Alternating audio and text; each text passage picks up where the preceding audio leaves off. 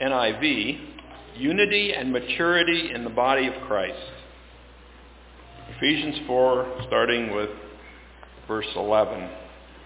So Christ gave the apostles, the prophets, the evangelists, the pastors, and teachers to equip his people for works of service, so that the body of Christ may be built up until we all reach unity in the faith and in the knowledge of the Son of God and become mature, attaining to the whole measure of the fullness of Christ.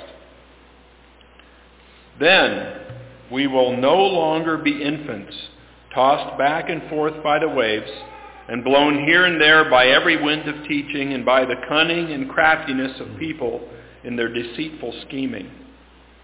Instead, speaking the truth in love, we will grow to become in every respect the mature body of him who is the head, that is, Christ. From him the whole body, joined and held together by every supporting ligament, grows and builds itself up in love as each part does its work. Amen. Thank you, Greg. What holds you together? What has gotten you to where you are today? It doesn't matter what your age is. What has gotten you to where you are today? What do you think gets your neighbor through the day? What gets your children through the day? What gets your spouse through the day? And where are you in all of these things? Where is God in all of it? Where is God in your life? Where is God in the activities of this world? If God has his pockets so full with all these gifts, why is our country in the position that it's in? Why do people do the things they do? Why is there still the idol of I? Me, myself, and I. Has any of the spiritual gifts study, Greg or any of the science classes, have you found the gift of me, myself, and I? Is that one of the spiritual gifts? Oh, man, that's not one of the spiritual gifts. We all seem to have that down pretty well. It's something that's just right there. But we read here from Ephesians about this blessing. That there is a blessing about the spiritual gifts of any group, a body of believers. It doesn't matter the size. It doesn't matter the age of that group. But there is a spiritual blessing of that group, of that body of believers, and how they come together in unity. How they work together in unity. I shared last week the toolbox with the kids, and we had to picture many different tools. And it takes all of them to get the job done. As the kids told us today, that together we can do anything. Man, why can't we grow up and keep that attitude? Why can't we all become adults and keep that attitude that we can do anything with the Lord, with the strength of the Lord, with the counsel, with true and holy unity? Because what happens when there is unity? What happens there? The work of the body, the work of the believers, it becomes what? Effective. Effective. We get the job done. The body of believers experience what? Together they experience spiritual growth. So we got effectiveness. We're being effective. The whole body is growing spiritually. And what does that lead to? It leads to spiritual health. A healthy body of believers. Wouldn't that be awesome? To be completely healthy as a body of believers. Completely effective, completely spiritually growing, and completely healthy. But here we go again. We are human beings. Emotional, given free choice, with some selfishness on the side, with some personal opinions on the side, with our soapbox behind us, just for that moment when we can pull it out and jump on top and look down at everyone. But that God's plan is for this perfect plan of effectiveness, spiritual growth, and healthiness. And in that combination, there will be results. And what type of results? Results that are lasting, eternal. Results that we can see right now on earth, but also results that we can see will be for the glory of heaven. Amen. Eternal work, eternal results. And as we listen to Paul today, and as Paul describes how Christ, yes, Jesus Christ, he is the head of the church. He's the head of the body. He's the head of the church body. And as the head, he sees and he makes sure that the church is equipped with the people in the right place, in the right position, at the right time to do service, to be of service. Serving the church because you're serving the Lord. Serving the Lord so that you can serve the church. Paul names 5 there in verse 11. Yes, they are different in name, but yet they will overlap. They will cooperate. They work together to get the Lord's work done. That's what we're here for, to get the Lord's work done. Not just something that is on the pastor's agenda or some checklist. Not something that comes down from the DES or the bishop, but for the ministry that the Lord wants done right here, right now, with the people that are here. Notice the order even. The order is important as well. Paul shares this from direct inspiration from his Savior, Jesus Christ. Number 1, what do you see there in verse 11? Shout it out. What's that verse 11? First one. Apostles. You see that word apostles? What are the apostles? They are the go-getters. They're the ones that are to be fearless, to go out into the community where there is no path, where there is no protection of walls or pulpits or ceilings called the church. They are the go-getters. They bring the energy. They say, let's get going and get busy for Jesus. The apostle is ready to take away from the enemy what the enemy has taken away from the church or taken away from God, bringing the people back to the Lord. The apostle is about getting out there, taking back from Satan, regaining the holy standard of living in the darkness of the world. The apostle is the go-getter. Yes, they take the lead, they take the word, but there's always a right way and a wrong way to do those things. But they are the go-getters.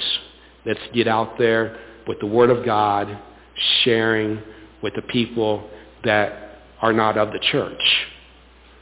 They're going out there into the world. They're going out there into those cracks and corners. They're getting out there to those people that are not of the church.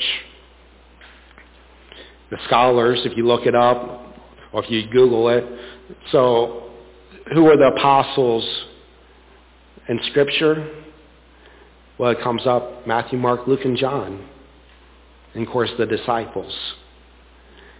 Those first people that walked with Jesus and that he called to go, to write these books, to go and do ministry.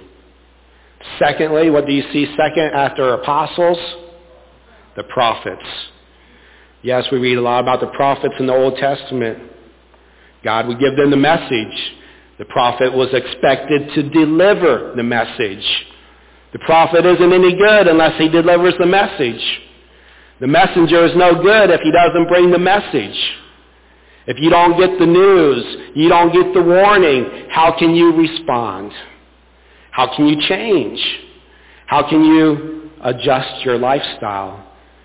How can you know what to do next if the messenger doesn't get the message to you? Think about all those Old Testament prophets. If they hadn't given the message, God would have found somebody else to go give the message. Doesn't mean the message is always received.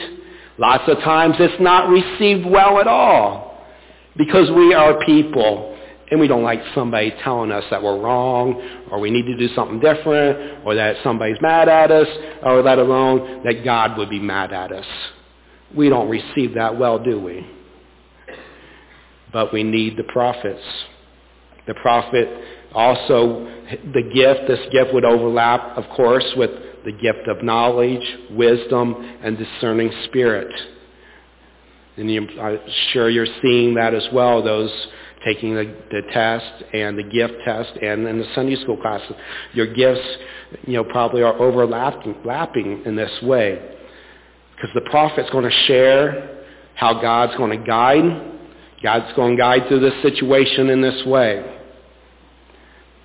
The prophet's going to share how God's going to direct you or direct the group, direct the church, or direct his people. But also the prophet's going to say, if X, Y, and Z doesn't get done, here comes the Lord and he's going to judge in this way. This is how he's going to judge and this is how he's going to see your disobedience or your obedience. So the prophet gives these type of directions, warnings, and say, hey, look over here. Let me show you what God's word says. Let me share with you what the God has spoken with me. And just in a quick example, you remember Nathan, King David's prophet? Could you imagine being the prophet to a king? It'd be a challenge, wouldn't it? You'd have some special kind of boldness. And it would take a godly boldness. It would take a godly obedience. Nathan had to go before the king and say, hey, King David. And he had to speak some truth to him. You can read about it in 2 Samuel chapter 12. Nathan was a prophet, but he had some wisdom as well. He just didn't run up to David and shake his finger at him, hey, what are you taking that man's wife for? No, he comes up and you read about how Nathan shares a story about a rich man and a poor man.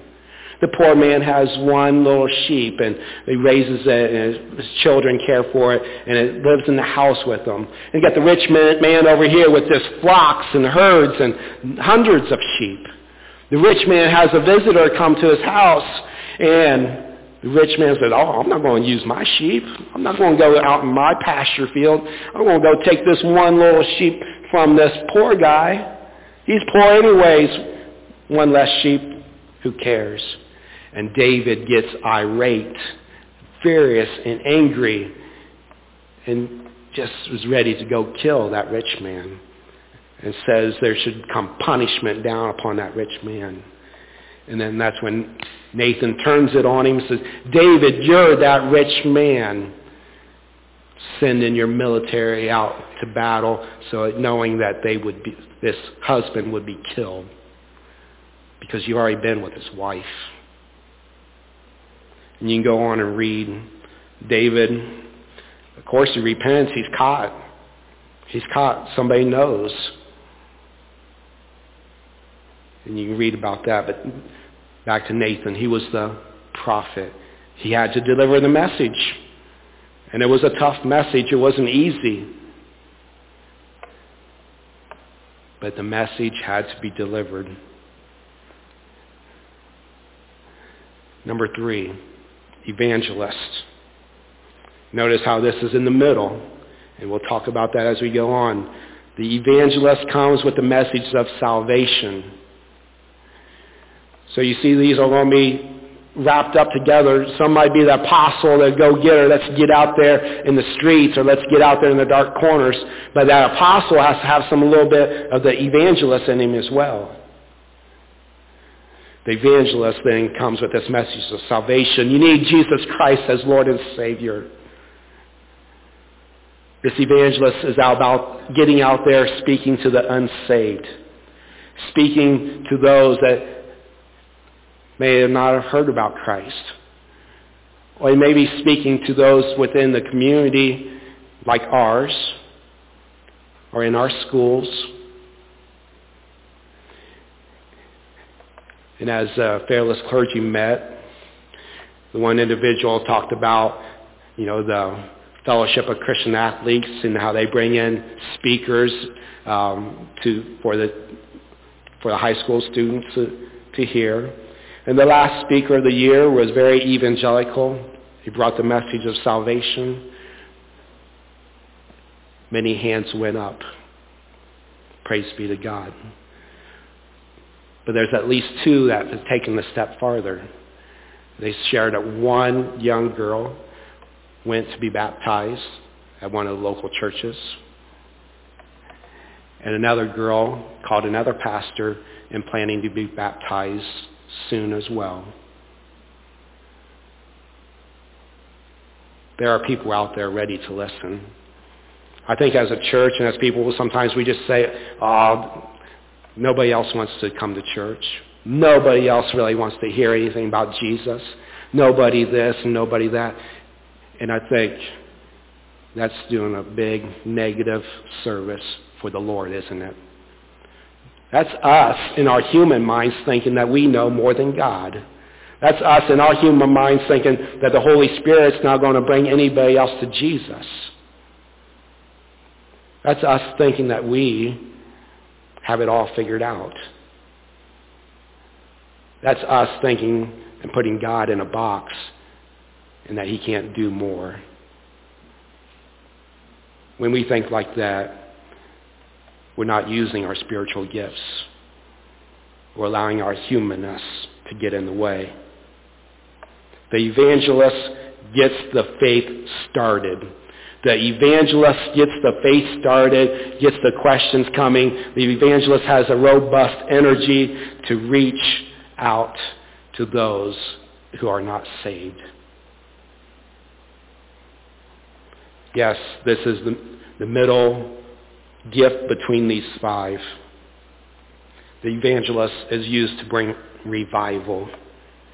Revival, not just to people, but to communities, to churches, to schools, to communities, to homes. And revival is great. Revival is needed. But something has to happen after that surge. After that surge of energy and message of salvation.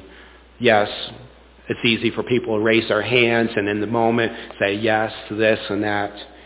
But what comes next? There has to be what's next. And after this, with this surge, there has to be a follow-up. There has to be people that come along to reach out and embrace those that raise their hands or come to the Lord or get baptized. The evangelist is needed. Without the evangelist getting out there with this robust message of the gospel and good news, the rest of us are going to struggle. Because the evangelist opens the door to possibilities. Excuse me. So this evangelist is needed, which leads into the pastor. The pastor, the good shepherd. Notice I said the good shepherd of the flock. I did not say the good old shepherd. He doesn't have to be old. But yet, the pastor is the overseer, a faithful overseer of the daily and the weekly work and life of the body of believers. The pastor feeds on the word, and the pastor feeds the word. The pastor feeds the word of God to the people. The pastor protects.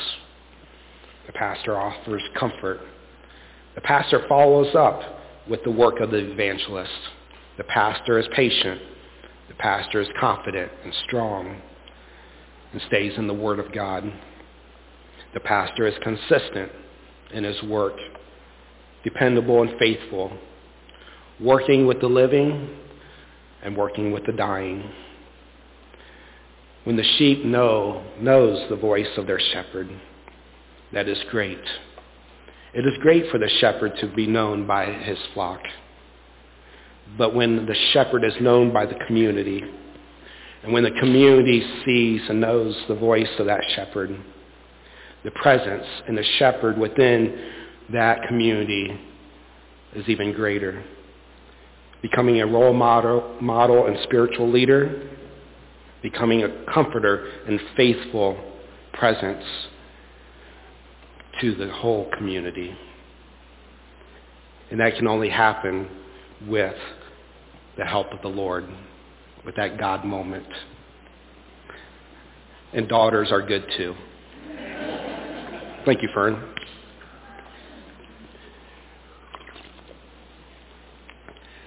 So we have the pastor. Number 5, teachers. What are teachers? They are first students. You can't be a teacher, really, unless you have been a student. Somebody had to teach you. The Lord had to give you some insight. The Lord had to grant some knowledge, some inspiration, some teaching. So teachers are the studiers of God's Word, and not just a student of the Word, but they are a teacher, student of the people they are with. Good teachers know their students. Good teachers and the great teachers connect with their students. So a teacher is a student of the students, young or old. The teacher is dependent upon their students, dependent upon their presence, their commitment, their desire to learn. You could be in a room of hundreds of people, but if they have no desire to listen or to learn, are you really teaching? Are you really accomplishing anything? And that is challenging, because I know as Sunday school teachers, school teachers, you have those moments when you think you must just be hitting your head against that chalkboard or against the top of the desk. Continue in your work. The teacher would have strengths and overlapping gifts of knowledge and wisdom. The teacher would have gifts with the words. But also the teacher would have the gift of love. Loving the student into learning. Loving and encouraging them to try again. Oh, that's not right, but try again. Let's read this again. Let's study this again. Teachers, keep teaching. So we have all these things. Apostles, these individuals, apostles, prophets, evangelists, pastors, teachers. What a list. A lot of responsibility for each and every one. And then Paul says, he says in verse 13, they will come together in unity. They will come together in unity by faith. Not faith in themselves and of their own abilities, but of the Lord. They will come together in unity. Verse 14, you will no longer be infants. Praise the Lord. We don't stay as toddlers. We don't stay in kindergarten. We don't stay in elementary school. No matter how great all those years were, or how much fun junior high was, or high school, whatever grade was your most favorite grade, I never heard anybody say after graduation, I want to come back and do that over again. I'm going to go back and do the senior year over. Or I want to go back to college just to do all my classes again, do the same thing again. You never hear anybody say that. You hear the great experience, it broadened my horizons, I learned so much, I could apply it to my life, job, work, whatever. But we all come to that point of we're no longer infants. We're no longer influenced and tossed around by the things of this world. And then verse 15, we will be speaking the truth in love, we will grow, and we will mature. What an awesome plan God has for all of us. An awesome plan for his church. Yes, we need the apostles to get out there and get that first plowing that path into the wilderness. We need the prophet coming along, giving some direction. We need that evangelist giving the message of salvation. We need the pastor. We need the teachers. These may not be on top of your list, but they're in the list. You're somewhere a little bit in all of these. Back when Angie and I lived in Sycamore, Ohio, and we started going to the Sycamore United Methodist Church. Out on their sign, their front sign, the old sign that still used the white letters that you would plug in with the little tabs, ear tabs to hold them in, and it still says this to today. The church, the people, all are ministers. Everyone is a minister in some way, shape, or form. You are a minister. What does the world see when you are in ministry? Your daily life. What do they see? I hope these tests, these Sundays, Sunday school lessons, I hope it's helping to get some clarity in your spiritual gifts. We still have some books if you'd like to take one home. We still got room in the Sunday school classes. Come join us. Jump in. And we're excited to continue to grow in our spiritual gifts, because in this growth and in this understanding, it is Christ. Yes, it is Jesus Christ that joins us and binds us together. Amen. Let us pray. Father God, we give thanks for this day. We give thanks for your word. We give thanks for the many gifts that you give us. And we're looking at these spiritual gifts. Continue to guide and direct us in understanding our gifts more adequately. Lord, encourage us to step out in faith and use our gifts. And may, with our gifts being known and us sharing in these conversations, Lord, we can plug your people into these areas of ministry to really be used, that they would not only feel confident in their gifts, but they would be blessed by using their gifts according to your ways and teachings. Jesus, these things I ask and pray in your holy name. Amen.